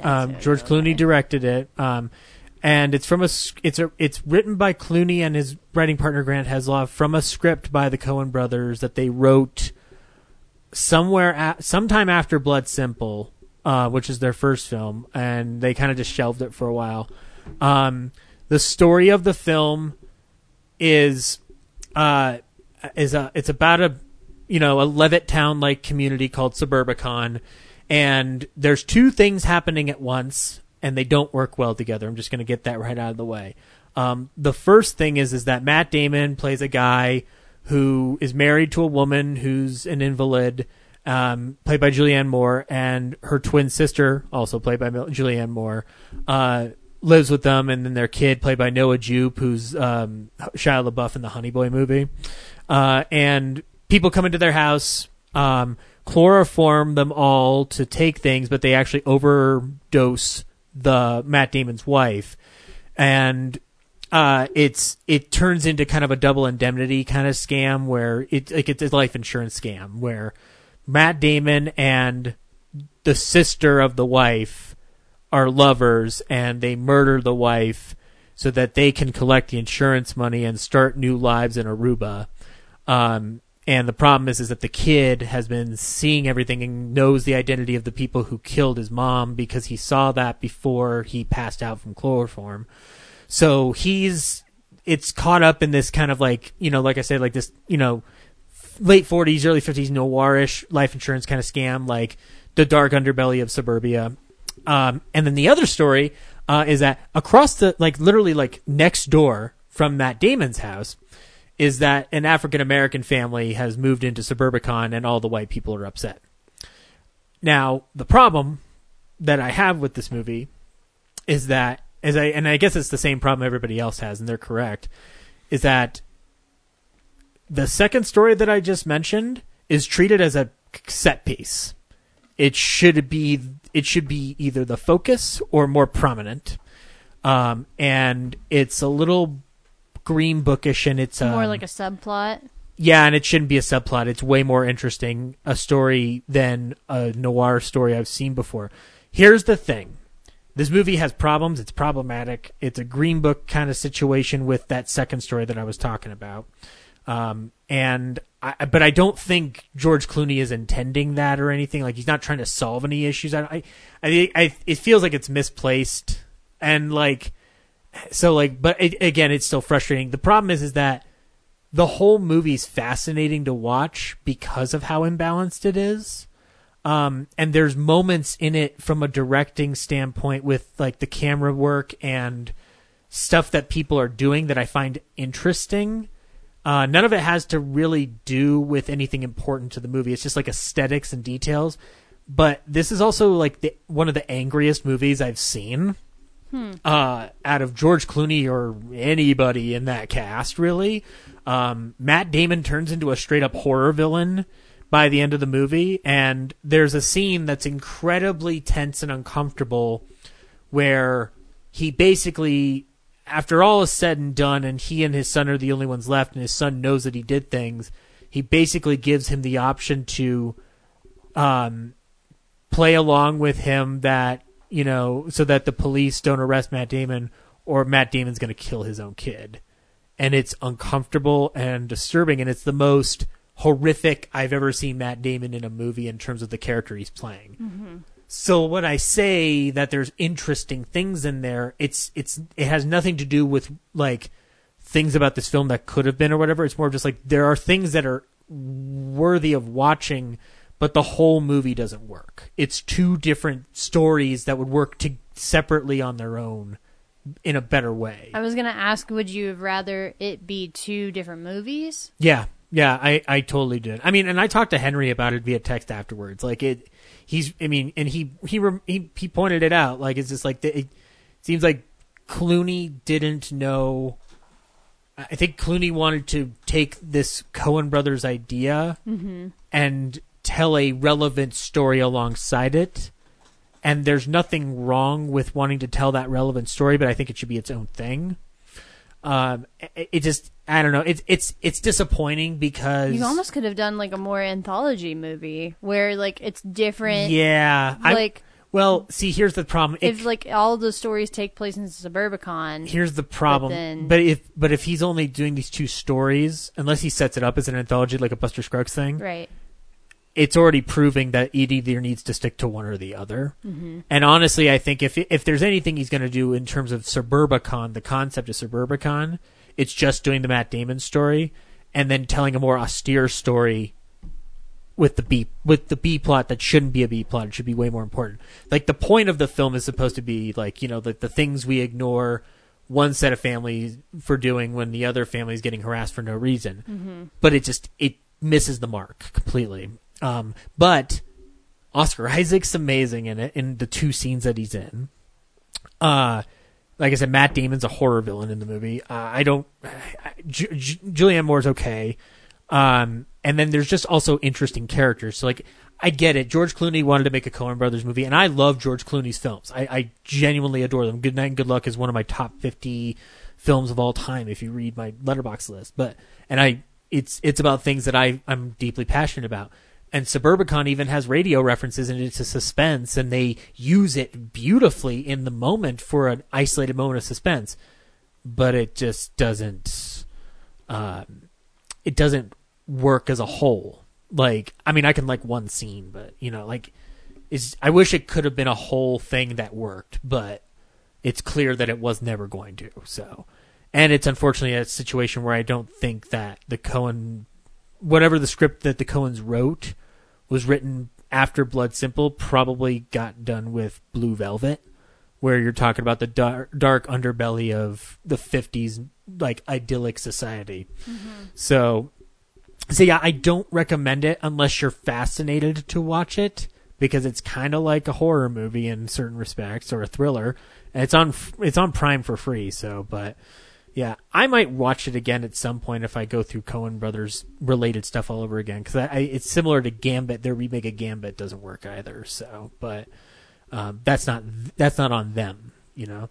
Gambit, that's the one with Colin Firth, right? Yes. And Cameron Diaz. And Alan Rickman. Yeah. Yeah, that's terrible. Yeah. I rewatched Reanimator, the Stuart Gordon adaptation of H.P. Lovecraft. I hadn't seen this movie in a while, and Ryan gave me the Blu-ray 2 years ago, and I've had it on the shelf, but I haven't rewatched it in a while, and I rewatched it, and that movie is so fucking insane, and I love it so much. About a guy, going to medical college. A guy, he meets another guy who rents a room from him. Turns out that guy is running experiments to bring people back from the dead with a vial of slimy green, like neon stuff. Brings a cat back to life. You know, chaos ensues. Starts bringing actual bodies, human bodies back to life. Chaos ensues. It's a Stuart Gordon movie, so there's just blood and guts flying all over the place. And you've got Jeffrey Combs playing the mad scientist, the Dr. Frankenstein type character. And I hadn't really given Reanimator much thought other than, wow, this is a really fun gore fest. But rewatching it, I was like, wow, Jeffrey Combs one-ups Colin Clive for craziness in terms of a Frankenstein type doctor. Like, Jeffrey Combs is insane, and it makes me want to finally watch Bride of Reanimator and Beyond Reanimator, because I've never watched the sequels for whatever reason, but I've had a soft spot for that first movie for a while, and this may be the catalyst for me to watch those films again. But yeah, it's fun. I've only got 2 more. I rewatched Joker. Thanks for loaning that to me, Brad. And it sat with me better the second time. I still am not as big a fan of the movie as other people are, but I totally get it. Like, the film grew on me a little bit, but some of my problems that I had with it still, no matter how much I felt like they were kind of lifted a little bit, it still felt like they were kind of still there. I still feel it's a little too broad in its approach to certain things, but I mean, Joaquin's amazing in it, and I was actually noticing the music a lot more this time, and that score is pretty fucking, annoying. No, yeah. I think it's awesome. I think it's an awesome score.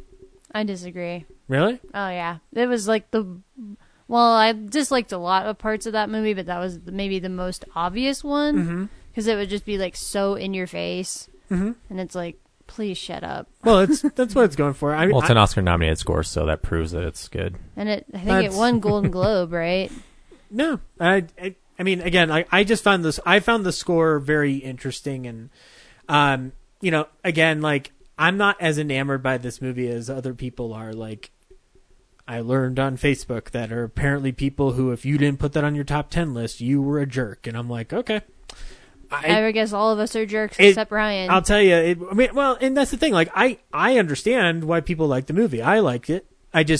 I'm not in love with it. I still think it's a really good horror movie because it pulls off one of the best horror sequences of last year with that scene in the apartment. And also the finale sat with me better, the scene with Robert De Niro, and I think that's because I focused more on Joaquin's performance and less on what De Niro was doing. Because I feel like De Niro's character shift is strange. But it's weird because we don't spend a lot of time with his character because we really don't need to. That last shot, as disturbing as it is, it's a shot that still reminds me of what could be the end of an episode of a Batman property. So, and that was the other thing. Part of the reason that I enjoyed this film a lot more this time around is because I started thinking of it as a Batman movie, and I didn't bring in the baggage with me from when I first went into it, which is a movie about mental illness. So I watched it as a Batman movie, and I realized, Gotham City's, corrupt as fuck. Not just from the criminal angle, the politics of Gotham City are fucking nuts. So when I watched it through that Batman lens, which I should have done the first time, I was like, oh, this is a good Batman movie. Right on. And I just kind of moved on with my day. Also, very if any of it even happened at all.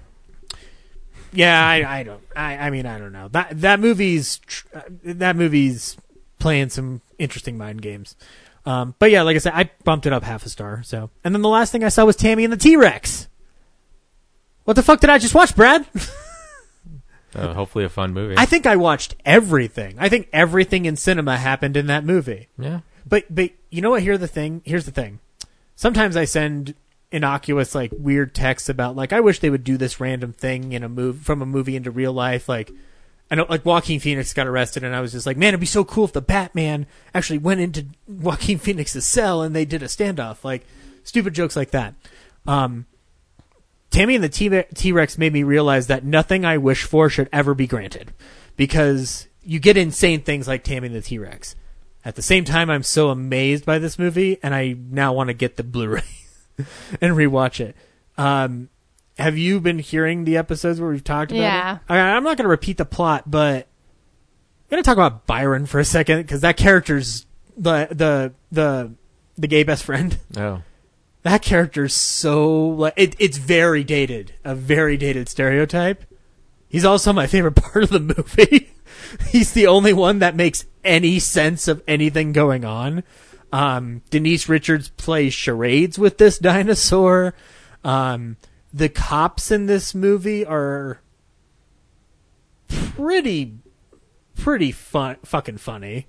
I don't know what the Weekend at Bernie's guy is doing, but he's doing something, and I appreciate it, because I appreciate he's making a weird choice. And Paul Walker's barely in the thing, and that T-Rex effect actually looks pretty fucking badass.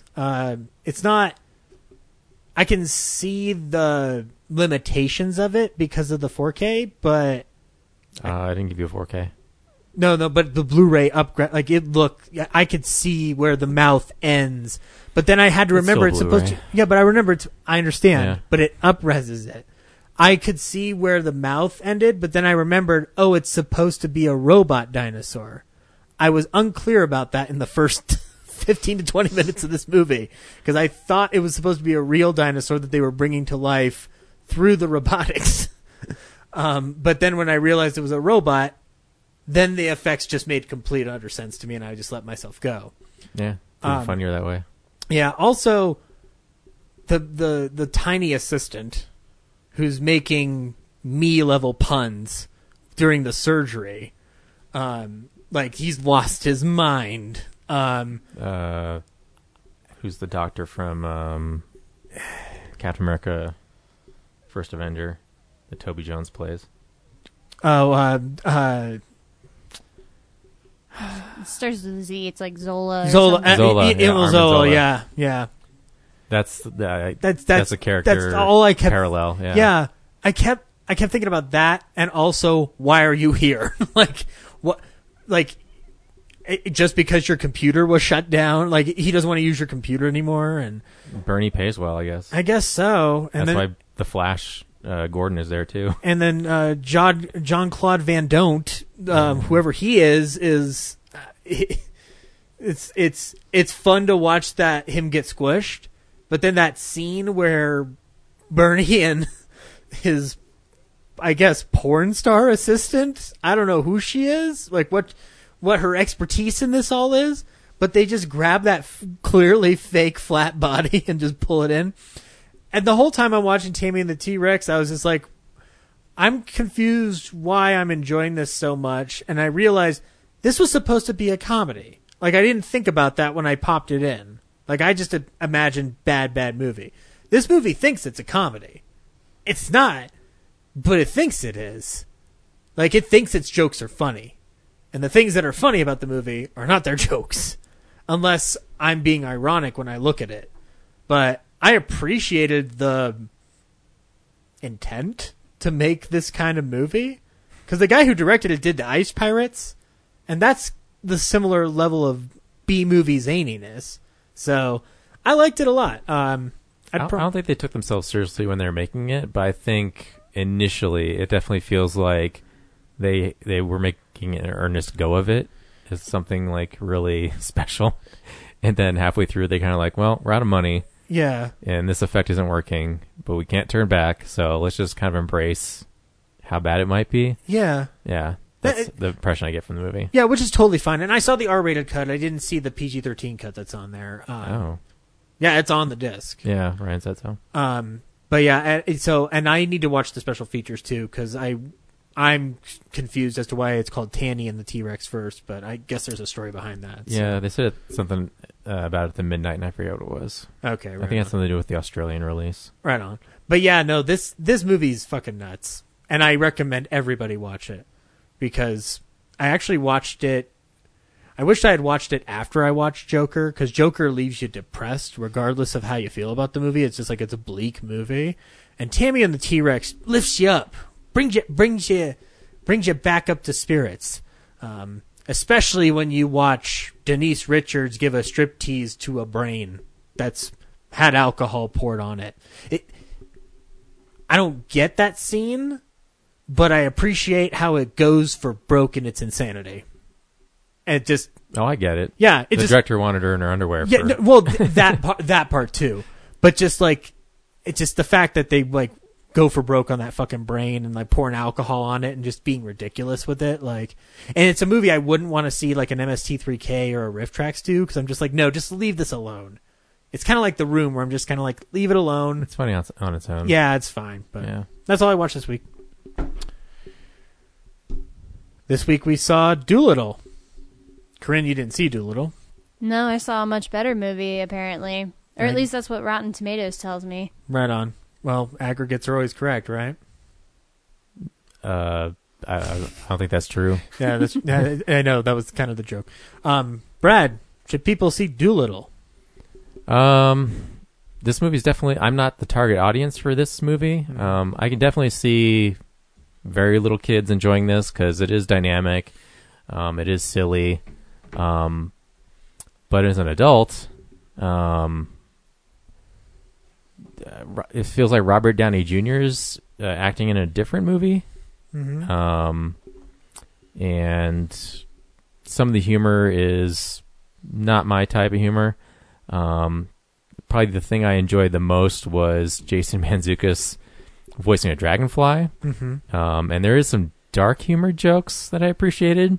Mm-hmm. Like dark emotional level jokes for some of the characters that like blink and you'll miss it. And then I kind of wish this movie was the animated opening, because that was really charming. Yeah. So yeah, I think if you got little kids, maybe under 6, take them to it. But as an adult, you're going to be wanting to check your phone. I can say when I ran into them at Buffalo Wild Wings, they had just seen it, and Kellen said that he liked the movie. So I do think kids will enjoy it. Endorsed. Mm-hmm. Yes. By the target audience. Yeah. Zach, should people go see this movie? So I ended up giving it 2 stars on Letterboxd. But, because here's the thing, because you're saying Kellen clearly liked it. Yeah. Kids are the target audience. This is a film that inevitably my nephew's probably going to find on a Netflix somewhere, and I'm going to have to rewatch it, and I'm just going to have to suck it up and deal with it. Objectively, I don't think the movie's good at all. I don't think it's a travesty. In terms of there have been worse movies. I think that this movie's just kind of disappointing, because there's potential within the first 5 minutes with that animated opening, of the wonder that could be there. And then I think it devolves sadly into a lot of studio mandated jokes and a lot of ADR and a lot of choppy editing and plot moment, missing plot or scenes entirely, that are covered up with voice narration. I think Robert Downey Jr. is fine, but the performance does seem patched up from reshoots and additional ADR. But I don't know, it's interesting to see how this movie looks by comparison to other movies that went through like tons and tons of reshoots, because this one just feels like they didn't even try to fix anything. But I could rewatch it if my nephew would want to watch it again. So there you go. Here's the trailer for Dolittle. I see trees of green, red roses too. I see them bloom for me and you. And I think to myself,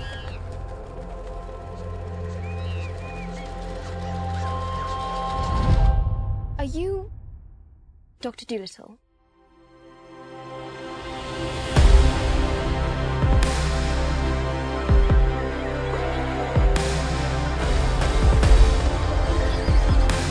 We've no choice but to embark on this perilous journey. Everyone pack your bags! You can talk to animals? Yes. I hear babies cry, I watch them grow. They'll learn much more than I. It's okay to be scared. No, I think to myself, hello, Barry. Hello, lunch. This is very bad. what a wonderful world. Somehow, we just belong together. I'm coming, Doc!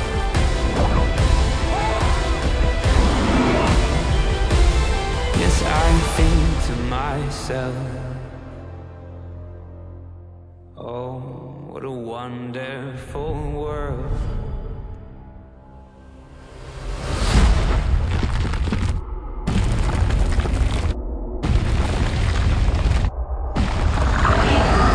Nobody told me there'd be a dragon!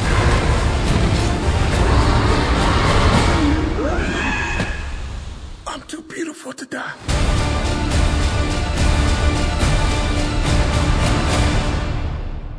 I'd like to reinforce that my position on the humor, the jokes are safe.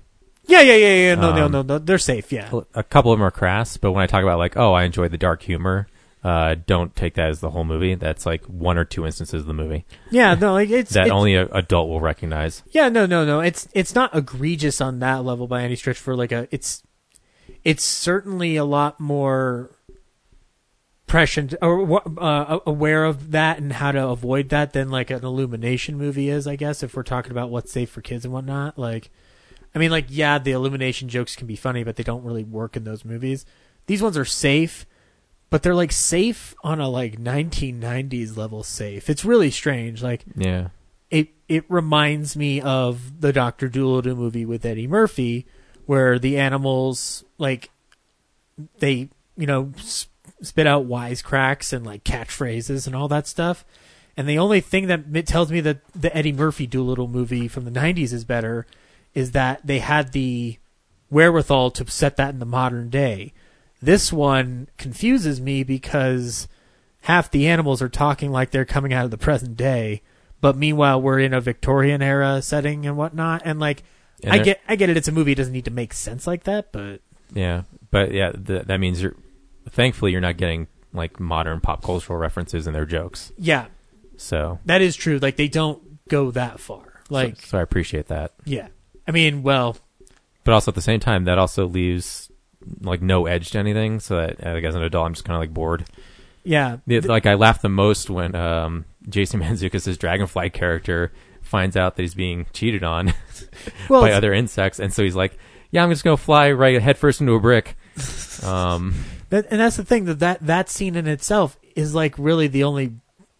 It's one of two pop culture-y references, because it's obviously doing The Godfather, or a gangster type of trope, where it's like, "You come to me on the day of my daughter's wedding" is a line from one of those ants. Well, actually, there was a pop culture reference, because that is a Godfather. Yeah. Which kids aren't going to recognize. And then I don't know if it's necessarily a pop culture reference, but so in the first live action scene of this movie, our main hero, who's a young boy who happens upon Doolittle, and Doolittle's in recluse because his wife, or his lady, I guess it was his wife. It was his wife. They're married. Yeah, his wife went off on an adventure to find the Eden tree. Yep. The tree with all the solutions to all the medical ailments. Yeah, but she perished in the waters before she could reach it. Trying to find it. Yeah, so this Smollett kid happens upon Doolittle. Because he shot a squirrel. Yeah, because he shot a squirrel. So that squirrel gets help from Doolittle, and then the squirrel wakes up, and the squirrel starts having Kill Bill flashbacks to not just the kid, but an exploding car. And like old film strips and cigarette burns that explode the film like nitrate. And how he's going to take revenge on the kid. Yeah, and it's Craig Robinson playing the squirrel. And Craig Robinson as a squirrel I'm totally down with. I have no idea why you needed to, short of playing that Isaac Hayes cue from Kill Bill, I don't know how more on the nose you could have gotten. Well, I was looking through the director's filmography, and his past credits are Syriana, Gold. He co-wrote Traffic. So it's like, I just feel like at a certain point, he's making this sugary movie, and all of a sudden it's just like the adult in him just has to get out. Well, like, okay, let's put like a Godfather reference here.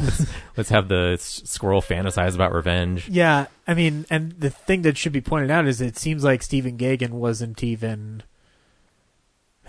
I'm curious how much of his actual work is left on screen because Jonathan Liebesman was brought in to do reshoots, and Liebesman's the guy who was on the Teenage Mutant Ninja Turtles reboot. First one. Yeah, so I'm curious as to what is actually left of the movie that they shot and tested that was testing poorly. Yeah, the whole credits thing, suddenly there's it feels like a modern pop song. By Sia, something like that. Yeah, that feels like very much a studio at the last minute being like, hey, let's copy these other movies. Yeah, and it just yeah. I mean, the thing is, though, it's technically it is harmless, entertainment for children. It's harmless, saccharine fun. You're just being charmed by silly animals the whole time. So yeah, Robert Downey Jr., the Queen comes calling. She's been poisoned. If you're an adult, you figure that out right away. Yeah, exactly. But he does his little detective work, and then he gets called to I gotta go find this tree. Then he takes his apprentice, the boy, along because the boy wants to be like him. Yeah. And then halfway there, they run into. They have to get his wife's journal. Yeah. But it's left on this island where her dad was, and her dad is Antonio Banderas. Playing, I think, a person who has seen the movie Doolittle and has truly gone mad, like we are about to go mad as we're watching the movie. Yeah. So there's a short excursion of all the zany ways we can infiltrate a castle and get the book, and they get captured, and then the whole time Michael Sheen is this other rival doctor who's been appointed by the person who poisoned the Queen to go chase played by Jim them down Broadbent, and sabotage their efforts. And then they destroy their ship, they get away, he gets the book, and then Antonio Banderas gets over his grudge with Dr. Doolittle. Yeah, for a moment. Gives them a boat. They really quickly meet up at the island that is this fantasy island that you need a book to find. Yeah. They find it anyway, and then they encounter a dragon. Yeah, who's guarding the Eden tree. That they need to give a colonoscopy to. And that's the crassest joke in the movie is Robert Downey Jr. getting farted on. Here's the thing, though. He is a doctor. Yeah, but if all the surgeries they could have done to help that dragon, pulling soldiers' iron helmets and swords out of its ass was not something I expected in this otherwise really safe movie. It feels, what's funny though? It's not treated as like a dumb joke. It's treated with. It feels very earnest. It's very earnest. He's very caring about this dragon's plight, but you just weren't expecting but what were you? All the places to go. Yeah. Usually it's I got a thorn in my paw, or audiences are a little too mature for thorns in the paw. I swallowed something and I got to extract it the other way. It could have been dragon cancer. That would have been interesting. Yeah, I could have been suffering from dragon cancer. Yeah. I know you wanted to call this episode Don't Little, but can you make the alternate title Dragon Cancer? No, because I don't want to make light of cancer that much. Yeah, no, that's true. Also, it's a big spoiler. But anyway, so yeah, that's about it. Like that goes easily, and I have a question. It's a good message of caring. Yeah, and being different, being who you are, I guess, even though that's not entirely clear throughout the movie why you should do that. Like, and then the next interesting choice is after the day is saved. After the credits, they go back to Michael Sheen, who fell down the pit. Yeah, and he gets killed by bats. And they say, like, in case you were wondering, it's like, I wasn't wondering. That guy fell down a pit. I thought he was dead. Yeah. And the only reason to go back is to tell us that he made it out. And no, the bats get him. Yeah. So it's just like, hey, we have all this money spent on CGI bats. Let's just get that in there, too. Yeah. Yeah. So. Also, before they get to the Eden tree, they're on Antonio Banderas' boat, and they're looking around at it, and it's clearly a boat that's in disrepair. And one of the animals falls through the floorboard, and it's like, oh no, it's crashing and whatnot. They pull off a sheet. Oh yeah, what happened to the guy in the stocks? So his name's Jeff. He said, "Hi, I'm Jeff." Jeff's not heard from ever again in this movie.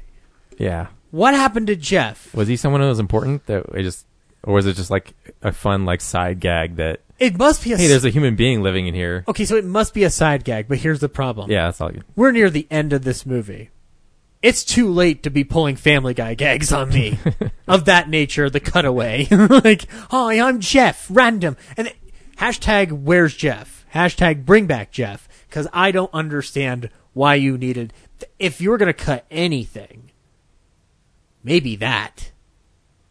Like, who plays Jeff? Maybe he's the director's cousin? I'd have to look into that. I stayed in? I don't know. I have no idea. I mean, I thought that was funny, but yeah, it's a Family Guy cutaway for sure. Yeah, it's not like egregious or anything, but it is like one of those things I'm just like, what the fuck happened to Jeff? And it's not like I give a shit, but yeah, no, and yeah, movie just kind of ends. Like, it's a interesting look at the studio testing and then reshooting process, because we've seen movies that have been reshot or have had reshoots, like extensive reshoots, that at least to my knowledge don't look as egregious as this in terms of what's going on the technical end, but it's fine for kids. Honestly, I never felt like I was watching something that was reshot. I just felt like it was written like and thrown together really fast. I mean, ADR is very clear in this movie. Yeah, that's true. There are a lot of places where it feels like someone... There was actually even one point where like Robert Downey Jr. was talking, and I felt like they dubbed a different person's voice over it. Yeah, like, and there are moments where his voice is unintelligible to an alarming degree. Yeah, like if he's not facing the camera and you can't see his mouth, they just add someone else's voice to it. Yeah. It's weird. And in terms of editing, it just feels like they condensed the film way too much. Like, it feels like there's a much longer movie. Like, there's probably, based on his performance, there's probably a slower version of the movie, and the studio probably came in and said, like, hey, kids are watching, let's speed this up. So that's why it jumps everywhere so fast. Yeah. Like, a journey that's supposed to find this magical island feels very much like they did it in a day. Yeah, no, the scene is that they shoot, like, they're on a boat, and the boat's like going into rocky waters, saying like, we're in for it's going to be hard to get to Madrigal or whatever it is. And then it cuts to bright day, and they've already infiltrated the city, and it's all explained away via narration. And then they just cut around their plight getting inside. It's interesting. Anyway. Doolittle. Does a giant snail show up at any point? I don't remember. Nah. Biggest thing was a whale. Which rhymes with snail. Oh, yeah, also, how dare they make a whale, pull their boat? Whale's got shit to do. Being a whale. Not doing anything else the other animals weren't willing to do. I guess so. Guess he was a friend of Doolittle's. I mean, just going off the marketing, I remember the initial trailer, how it would play like, oh, what a wonderful world and whatever, and it was, leaning into that aspect of like the wonder of like being able to talk to animals and how like cool that would be. And then like all the TV spots I saw were like the tiger getting kicked in the balls, or like the dog rubbing its butt on the carpet at the palace or something, and it's like, you know, Miyazaki movies exist, right? There's like a whole Disney Plus you could watch with like, you know, the Disney Renaissance movies that don't have these kind of stupid jokes in them that aren't going to reduce your kid's brain cell count. So here's something interesting that I thought about with that, though. That Godfather joke that happens where Jason Mantzoukas, which, by the way, Jason Mantzoukas is the funniest part of this whole damn movie. For me, at least. That Godfather joke there, that doesn't work for me that much, unless Mantzoukas is there. But Zootopia does a Godfather joke that I think works perfectly fine. So it is ultimately about how you're utilizing characters and how you're approaching your story. Like, that's what's going to make the joke land. It's not funny just to stick it right in, necessarily. Unless you're like Family Guy, where that is inherent to the structure of that storytelling. So, but, you know, I don't know. I'd argue the one in Zootopia is a little meh, but I love whatever. Zootopia.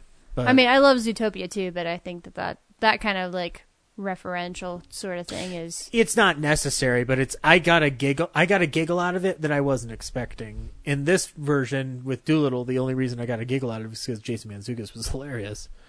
But yeah, Doolittle. I just remember when he flies away, he's just like, "Yep, everything went completely wrong. Bye." Yeah, bye. So next week we're seeing The Gentleman. We could. I would else be tempted to see it. I mean, I'm not prone to liking those movies, but I mean, I like a good Guy Ritchie. Is there movie. something else we should be seeing? It's like a lot of hot British dudes, so. Matthew McConaughey. Although not the British. story sounds like not really up my alley, but I mean, everybody else is in it is British, though. Harry Golding's in it. Oh, I'm down. But yeah, what was I thinking? There was the part where Jason Mantzoukas was like, could James do this? Could James do that? Oh, yeah.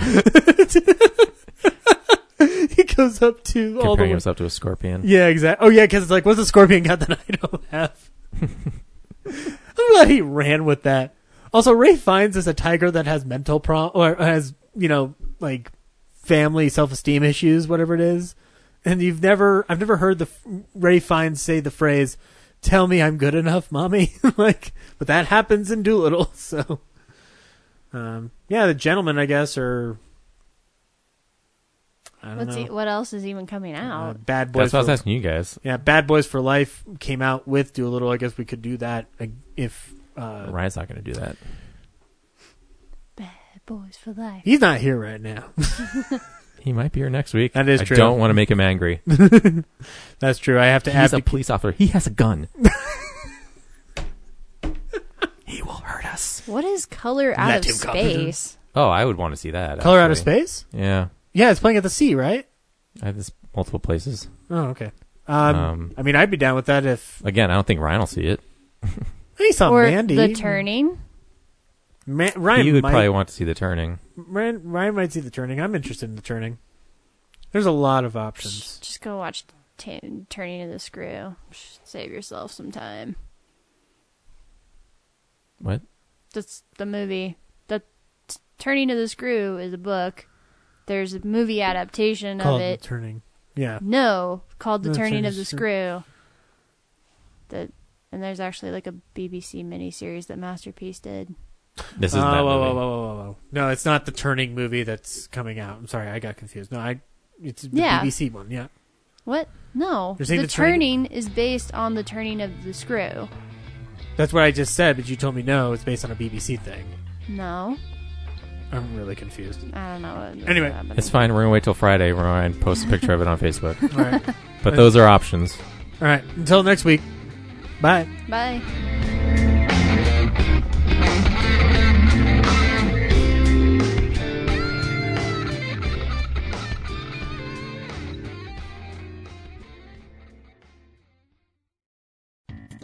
Thank you for listening to this episode of Real Nerds Podcast. Real Nerds Podcast is a production of Nebulous Visions Multimedia. Thank you to Sparks Mandrill and Plan 9 Studios for our kick-ass theme song. Also, if you're in the Denver area and you're looking for a cool place to see movies, we see them at the Alamo Drafthouse in Littleton and now also in Sloan's Lake. Thank you to Colorado Coins, Cards, and Comics for supplying us with all our comic needs, especially you, Andrew. You know who you are. And a big shout out to James's mom. I'm giving you an electronic hug that you can feel through the airwaves. Thanks for listening, and have a nice day.